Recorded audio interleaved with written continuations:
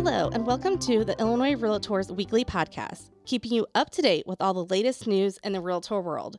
I'm Kelly, and today we have a very special episode for you about the legal issues that surround teams and the independent contractor status.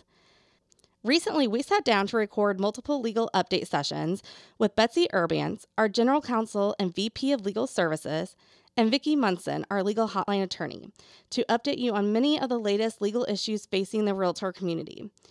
These conversations provide vital information to keep your business safe. Today, we are bringing you their conversation about teams and independent contractor status. So without any further delay, here's Betsy and Vicki from a portion of the latest legal update. One of the things that pops up in regards to team is when a team has hourly employees, how they're compensated. And you always want to look at if those are licensed members of a team or unlicensed members of a team. The other item is if there's unemployment claims. And once again, that would be, has this person been treated as an employee? So you have to be real careful there when you're structuring your team, where everybody stands and how they're compensated. You'll remember that here in Illinois, the managing broker is still responsible for the supervision of all team members. It's still their shop. They still have that responsibility and that right to supervise all of those team members and licensees that are there. We'd also want to remind our members that teams, they can't be set up as an LLC or a corporation or illegally formed as those in Illinois. And that's important to know.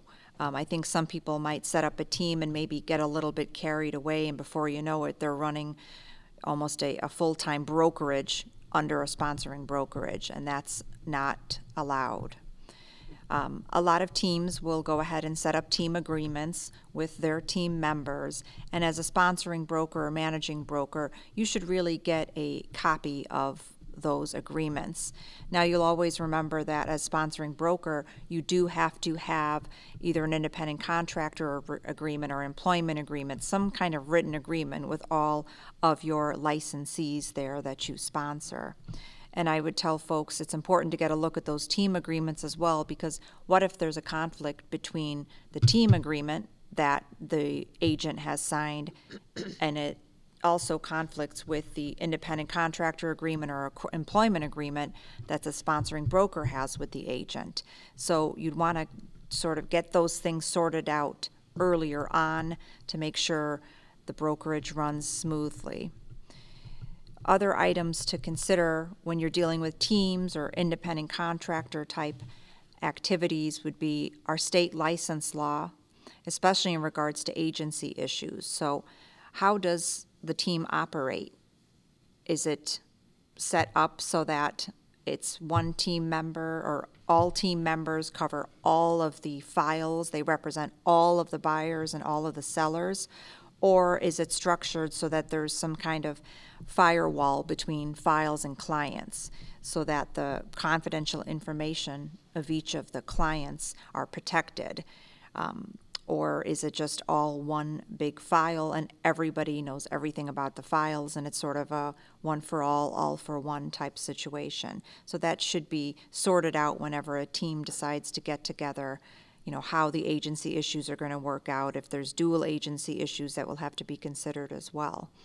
And then, of course, employment law and also the business operations of your brokerage all should be considered when you're analyzing any teams or independent contractor or employee matters within your brokerage.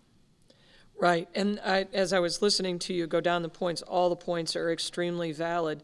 And just to kind of hammer home some of the things to remember, some takeaways, I guess, if you will.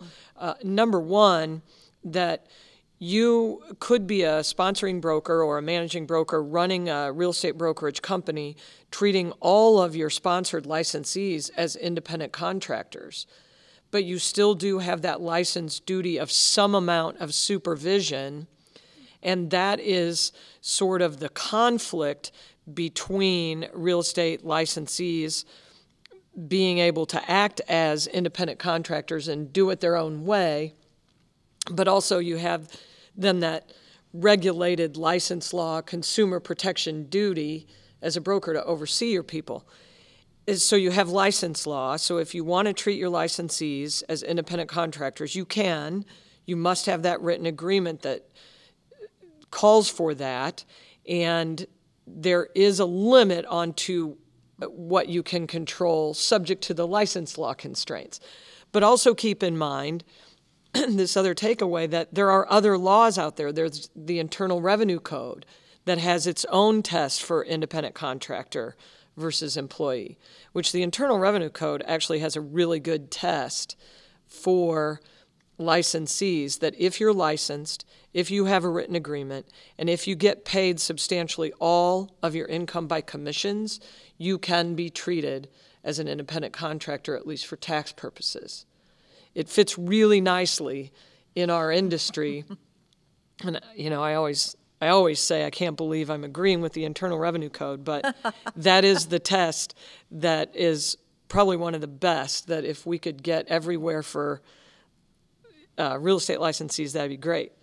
And then you've got the Fair Labor Standards Act, you got Wage Collection Act, you have unemployment insurance, you have workers' comp, and they all have different definitions of employees. Some of them have real estate people exempted, some do not. So you really need to be aware if you're a managing broker in your office and talk to those tax and legal professionals about how you are classifying your people.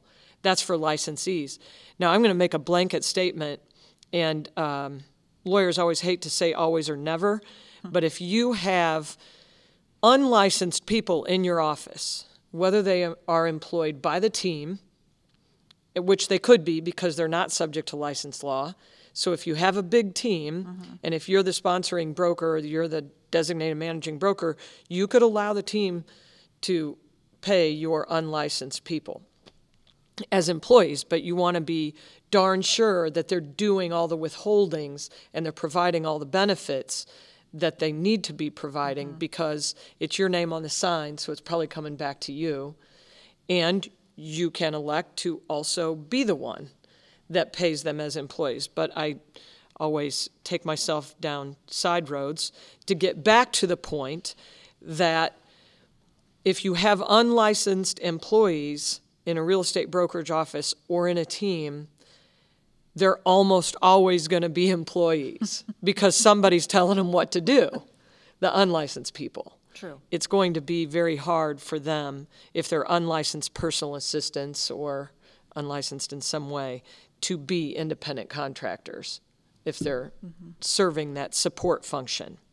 So not always. You might hire an independent, unlicensed person to do something, come paint the walls. But if it's a personal assistant, they're going to be getting direction from somebody. Right. Even if they're hourly, they'll probably be employees. I think the nature of a personal assistant is that. Right. Exactly. Right, exactly. It's taking the definition. orders and they're doing things. Yes. A personal assistant. Right. And then, real estate licensees can be hired as employees. There's no law against it. The only thing the license law requires is that they have a written agreement with their sponsoring broker, and if they want to, they can be treated as employees, but they should make that choice, and they have that choice. So there you have it. We hope that portion of the new legal update gives you a better understanding of teams and independent contractor status. For more resources to help your practice, check out the Your American Dream Campaign Toolkit on the American Dream member page of our website. You'll find downloadable tools you can share with your clients, answers to frequently asked questions, and more to help you grow your business. Thank you for listening to the latest episode of the Illinois REALTORS Weekly Podcast. As always, give us a rating and review on your podcast app of choice. And if you want any more content, simply search for Illinois REALTORS on your favorite social media app. We'll see you next week.